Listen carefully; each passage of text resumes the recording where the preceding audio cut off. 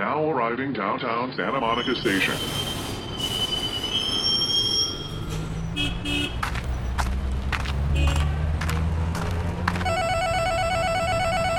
Hey Adam, it's time for Notes on Your Notes.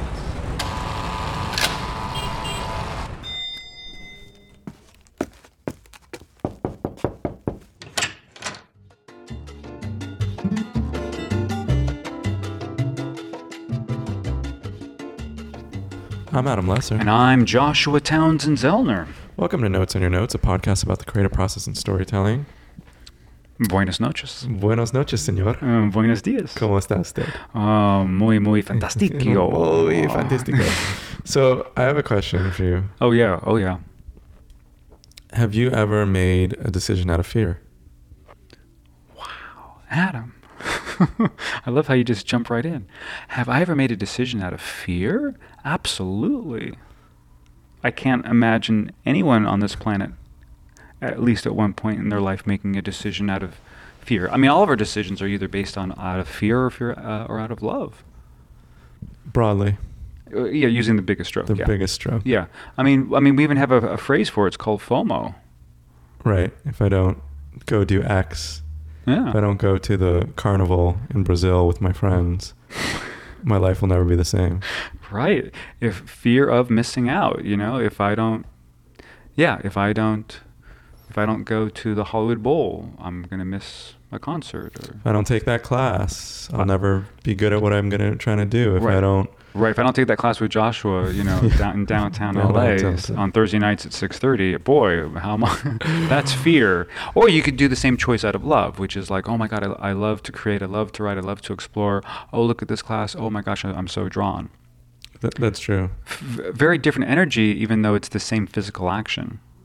That's another huge thing in terms of the acting writing world. It's like you can do the exact same physical action, and based on whether it's based on fear or love, will look and feel very different. What's that Chaz Palminteri movie where it's set in the Bronx, but anyways, there's a scene where he's sitting in a restaurant, and he says, is it better to be loved or is it better to be feared? And what's his answer? I believe he says it's better to be feared. Yeah, because he's in the Bronx. Well, I think it's a mob movie. Yeah, because you want to have fear, because fear is a controlling energy. Fear is a stronger motivator than love.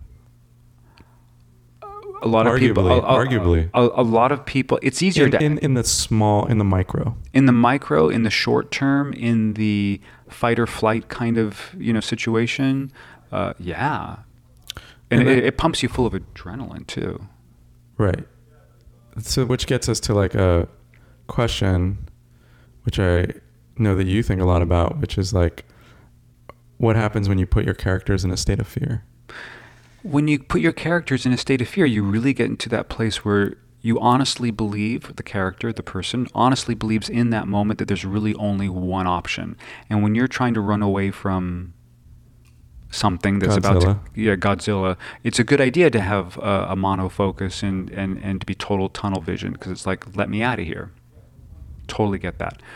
However, as a creative artist, you want to be in the opposite position. You don't want to be in such a lockdown position. Like, for instance, I watch these movies, and what I find fascinating is that someone is in a problem, and their way to get out of their problem is that she comes up with this brilliant idea, is that if only she can murder her husband, then everything will be okay. And then she has to go convince somebody else to help her, right? And that's the movie, or that's the TV show. And the other person agrees, because they have a total lockdown tunnel vision. And that's amazing. And what's more amazing is that we as an audience go along with it. We go along with it because we empathize with the character's situation. And that's where that thing of being able to believe the imaginary circumstances, and that's why it has to be drawn in a believable way. It can't be just drawn of like, oh, you threw out my plant, I have to kill you now. It's like, that would be like, what? That wouldn't make sense. Yeah, but on some level, we'd have to see some sort of revenge cycle, or some sort of like mounting bills that can't be paid, or the husband's being mean to her. I think what is sometimes challenging in storytelling is putting your characters into situations that bring them deeper and deeper into their fear until they make that decision, that choice Yeah. that is shocking but believable. Yeah. And it's sort of like you slowly back him into that. Mm-hmm. And so, and it's setting up the realistic expectation based on their character, based on the circumstances they're in, Yes. based on their available choices where that makes sense. Mm-hmm. And, you know, you sometimes talk about the Breaking Bad pilot. Mm-hmm. What's interesting about the Breaking Bad pilot is that he's got, in the opening, he's got cancer. Mm-hmm. He's going to die. He thinks he's going to die. Mm-hmm. And we provide enough reason for us to believe, like, that he's so beaten down by life that it's reasonable that he would then use his expertise as a chemist to create meth. Mm-hmm. Right. And they do that pretty quickly. They convince us. You know, I wonder how much of that is convincing. Let's say Walter White doesn't have cancer. Right. And then how does it feel that he's manufacturing meth? Now he's just like another guy who's making meth. And then we're asking, well, why is he doing that? It's called justification. So that's what a good writer does, is they give plausible justification that we as an audience member won't. It makes it so that we can buy in. We can buy in, but in a real way and in an empathetic way. I think that's right. It's also moral, because the really good conflicts are always a moral dilemma. Like, they know that they should do a certain thing. It's morally wrong to make meth and to put that out into the world. But it's also morally right to take care of your handicapped child, which is what they give them, the writers give them, and your family and the other problems and self-preservation. So you're caught between a rock and a hard place, which is what you want to leverage as a writer, as an actor. Yeah, I agree. There's also some other small thing going on in that Breaking Bad pilot that's interesting to me, which is that it's the moral. I think we forgive him partially because there's a moral good in supporting your family after you're dying, you know, and caring for your handicapped child. There's something else going on there, though, about relatability to being beaten down by, because, you know, they have him doing a second job at the car wash. Mm-hmm. You know, there's something relatable where I think everybody in capitalist society, maybe not just capitalist society, in society relates to, like, just struggling. He's just struggling. Well, he's every man. I mean, he's every man. Yeah. You know, and his name is Walter White. You know, White. Yeah. You know, and yeah, you're absolutely right. That's part of the justification that he needs to rear up and to fight for what is his, because he was that company that he worked for, and then he lost all of his shares or whatever that part of the storyline was, and he lost the wife or the girl or whoever it was, his romantic interest at the time, to the owner of that place. So, you know, he's really beaten down. He's Willie Loman. Oh.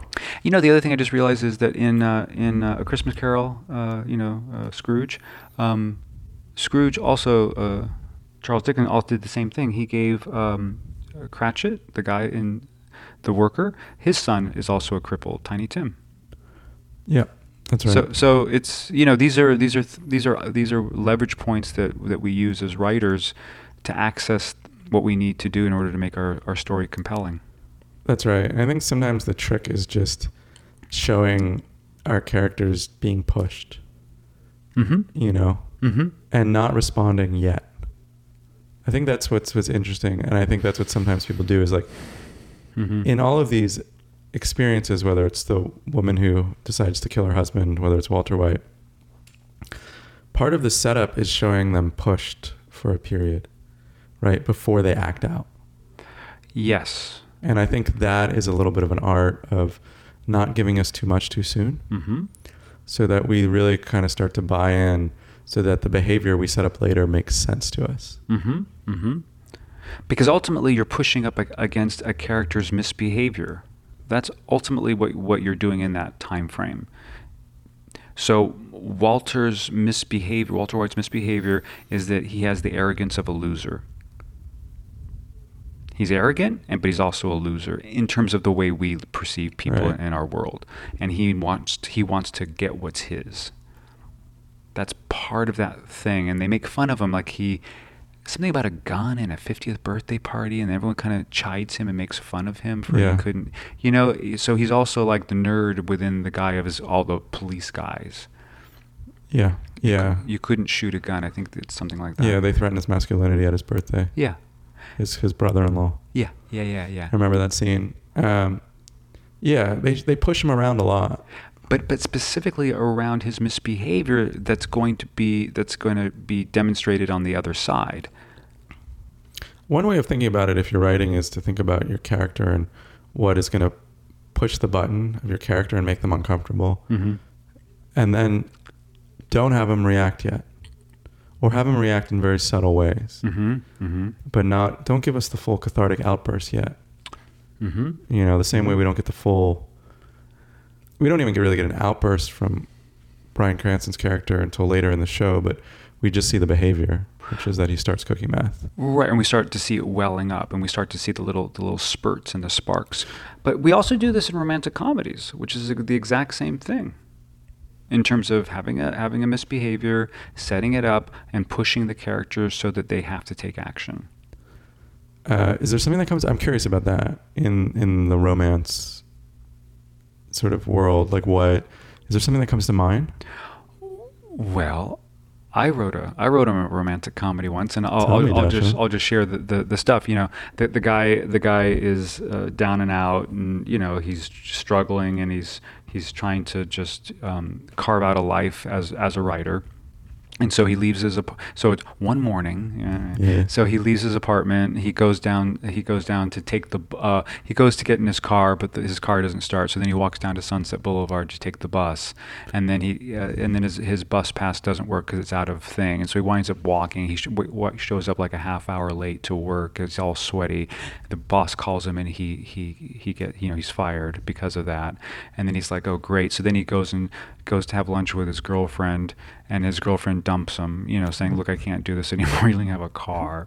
And so then, I had so that he got on the bus on the way to work, and then on the way back from work after he gets fired and he dumps by his girlfriend, he tries to get on the bus, but his card's invalid. So he can't even take the bus. Yeah. And then he walks all the way home, and then he gets home, and then his apartment's on fire. So nice. Now he's homeless. So, you know, that's really great. You literally take everything away from the character because he's stagnant and he hasn't done anything with his life. Oh, maybe it was my documentary that I was writing. Oh, and that you then force action. Because he has and so that's what he decides to do. Then he says, well, look, I have nothing left. So he finds a couple things that aren't burnt in his apartment, puts them in his bag, and decides that he's just going to walk down Sunset Boulevard until he hits the ocean and just keep walking. And then he goes to Australia? Yeah, there you go. Okay. There you go. I like it. Yeah. But that's that thing that we were just talking about, which is that incremental of like taking stuff away, pressurizing, however you want to say it. Totally. Yeah. Totally. It's like, what are the conditions for change? Yeah. So here's what I really want to bring home, which is the writer has to come from a place of openness, expansion, and possibility, whereas the character has to come from a place of being locked down. There is no other option. Choices are narrowed. Fear. And the feeling is that there's no other option but to hire this man to kill my husband in order to get out of the pain I'm in. So you've brought this up before, which I think is a good point, which is that sometimes when writers hammer out a plot, mm-hmm. which hopefully comes from character, what a character would do in given situations, but they hammer this out and they then go to write the scenes, and the scenes are like, well, the woman has to then call her ex in this scene because she's upset about what just happened with her boyfriend. Mm-hmm. And you sometimes will point out, you're like, well, the character doesn't know that. The writer knows that. Yeah. But the character doesn't know that the way she's going to deal with this fight with her boyfriend is by calling her ex. And when you just force the behaviors on without their feeling like we organically got there. Yeah. Mm-hmm. It feels like then this happens, then mm-hmm. this happens, then this happens. It starts to feel predictable. Mm-hmm. And I think sort of the art that you're talking about is the writer is open to any possibility for the story, mm-hmm. for all the options. So when the writer, she sits down to write the story and to map it out, she has a completely open sense. She's got a storyboard, she's got note cards, whatever she is. She's exploring all facets of these characters and what they want. She's making discoveries. And then in the scenes,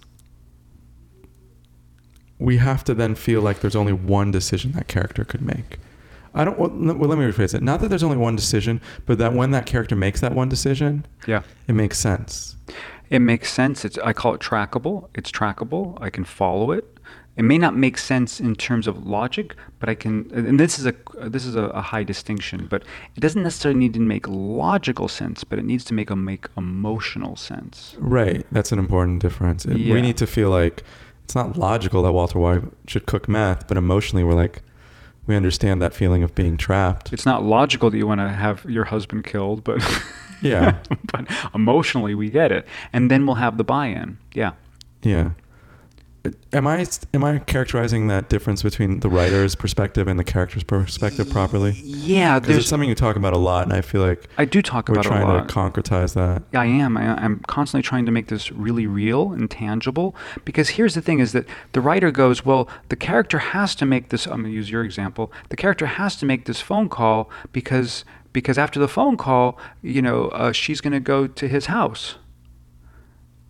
Well, why does she have to go to his house? Well, because it says it in the script. Yeah. I'm like, well, there is no script. There's only a moment-to-moment reality. And what that means is let's say that there's a lady and she's really upset about something that her boyfriend did, and she's sitting in her apartment, and she goes to call him. Smart would go, or different, would go, she picks up the phone to call him, puts it down, picks up the phone, puts it down. It's just like human beings do. Like, they're neurotic. They're completely jammed inside, and they don't know whether they should call or pick up the keys and go over and assault him, or just slide down the wall. And what we're interested as human beings, watching another human being on the screen or on the stage or in a book, is what are they going to do next? Yeah. And so we need to be on that train. Yeah. And we need to forget the good idea that we have of what's going to happen Yeah. next, and really go have depth. And from that depth, she makes the phone call. Yeah, I love that. I love even in your example, which is she picks up the phone, she puts down the phone. Yeah.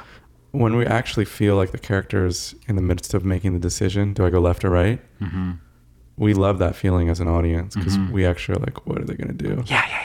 I can't remember. There was some showrunner who talked about this. But it's like, what is the unexpected behavior that your character could do in this situation that would still track to who they are in their character? And it's not that you necessarily make them do that, but you should know what the other options are. What are the considerations? Well, that's what I'm talking about when I say the writer needs to have the intention, and then it has to be in the field of possibilities. Whereas the actor, or the character, I should say, not the actor, it's the character. The character has a diminishing perspective of possibilities, and that's why they feel like a rat in a maze, or a caged animal. And that's when we get like, oh my God, they're trapped. What are they going to do? Are they Yes. going to lash out? Are they going to, Yeah. And while it's good to have the idea of what word did you use? What else? Not possible, but you said Unexpected. Unexpected. Yeah, unexpected is because you can go random unexpected, but you can also double down on your emotional state and work. That's where you want to work with environment, because in your environment, in a real way, I have a phone. I'm going to pick it up. I'm going to put it down. I'm going to put it. I'm going to turn the light on. I'm going to turn the light off. All these repetitious behaviors that we do. Knowingly or consciously or unconsciously, knowingly or unknowingly, to prime us to either go out and confront the guy, or to sit down there and just sob, but it's also about holding tension. This conversation is so layered. My mind is like I think exploding. what it is that you and I have talked about this so much, Mhm. and I've thought about it a lot because I make these mistakes in my own writing.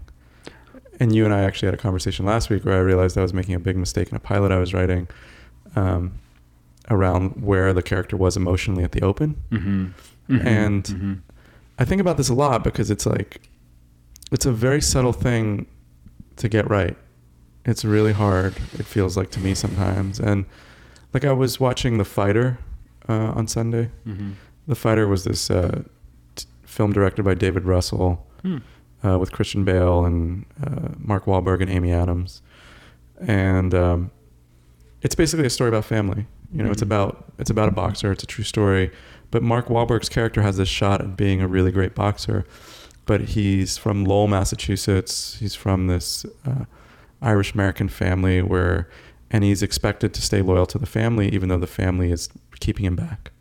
You know, his brother, played by Christian Bale, is a crack addict, and he is expected to train him, and he's offered ways out. So that's moral conflict. Moral conflict. He's got to choose between the love of his family, great, and his own dreams to become. Yeah. And from the outside, you know, and he gets offered. Someone offers to pay him to fly into Las Vegas and train him, get him out of Lowell, and he says no. You know, and it's like, it's such an interesting thing, because what makes it interesting for us is watching the character feel trapped emotionally. Yeah. And we have to watch him feel trapped emotionally for a solid hour to hour and 20 minutes for it to have any meaning when he makes the other decision, right? So he finally gets around minute 70, he gets to a point where he says, I will no longer train with my brother, right? Because the brother, right? And then Amy Adams is his love interest, and she's the one telling him, you got to let go of your family. You got to let go. She's mine too. She's mine. There's something enchanting about Amy Adams, for sure. And, you know, it's like, and I was watching it this time because I was really tracking it emotionally. And I've always been a big Mark Wahlberg fan. I think he's a very underrated actor. I think he gets underrated acting because he had an early career as a cheesy pop star. And he's handsome. And he did. But Christian Bale's handsome, and no one's like, he did no those, one gives him shit. Well, because he did those underwear commercials with what's his name? Oh, yeah, Mark. Yeah, he's like a sex symbol. You're right. Yeah. He was that guy. Yeah. I think he's a really underrated actor. I think he's one of those people. He's good. Who, like, in 20 years, people will look back and be like, you know, this guy was better than we thought. And I agree, and I want to say, Mark, come to our show. We have a lovely studio here in West Hollywood. My dad had lunch with him. No way. Yeah. 1 degree of separation, dude. what was he talking about? It's a long story. Okay. But I mean, is there a chance? I mean, can we? I don't think we have a chance to get Mark Wahlberg on the show. Maybe. We do love his work. Yeah, that's a good start. But anyways, what he does really well in that movie is we just feel how trapped he is by this family. Rat in a maze. And so when he finally makes the other choice, we have the catharsis. But the problem from the writer level is that if you know that he's eventually gonna step away from his family to pursue his dream, I don't know how it works, but it's like imperceptibly that knowledge seeps in to the story, and it becomes somehow predictable. Like, and that you start setting up that departure in these weird ways that we can sense as an audience, and so it's less meaningful and true when it happens. Dude, I can't even tell you how excited I am right now, and you're absolutely right. And that stuff has to be weeded out from the giddy up. Because if I smell it, if I taste it, if I touch it, it's predictable, and I'm just waiting. And it goes into it infects the actor, it infects the director, it infects the editor, and then you're just like, okay, hurry up, get to the thing where you say yes. This is the challenge with romantic comedies. It's because all romantic comedies basically end the same way. And any heavy genre, it's I mean, it's more acceptable for some reason in slasher films because it's more cheesy, I guess. But you could say the same thing about dramas, about doing certain formulaic setups. But it's true. You have to guard against that at every every time you can cut in. This is why it's so important to have this ideal future for the character, because the character is always pushing for this ideal, and then life comes in and hits him or her by the 2x4.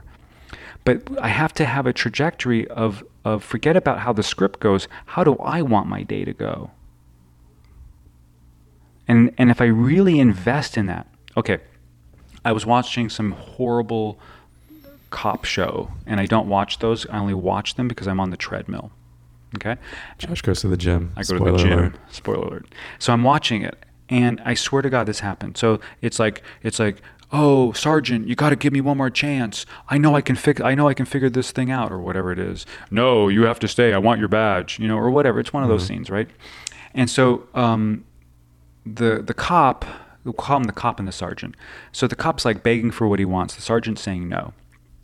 And so finally, the cop, or the actor playing the cop, sits back in his chair. Like literally, I'm doing it right now, but he literally, like, his butt goes from like the forward thing to the back part of the thing. And in that moment, I know he's not going to get what he wants. Because the actor gave up, which is not what the character would do. And so sure enough, 45 seconds later, the sergeant kicks him out of the room and says, "You get out of here. You're no longer on the force." Here's what I wonder about this. But that's what you're talking about. But here's what I wonder about this. Yeah, wonder. We blame that actor for giving it away, but maybe it was given away much earlier by the writer. That there's somehow it's in that script that the writer can't see. There's something with the language where when those actors sat down to read the script, they were just feeling it in their bones that they knew. It's like, I don't know, like when Nora Ephron wrote When Harry Met Sally, they do not get together in a heart opening. They sleep together at the end of the second act, but they actually don't come together until the last 4 minutes of that movie. Okay. We have to, in some level, believe the whole time that there's a possibility that they will not get together. Right. We have to believe that for 120 minutes. Right. And where most rom-coms kind of fail is that we don't really ever believe that.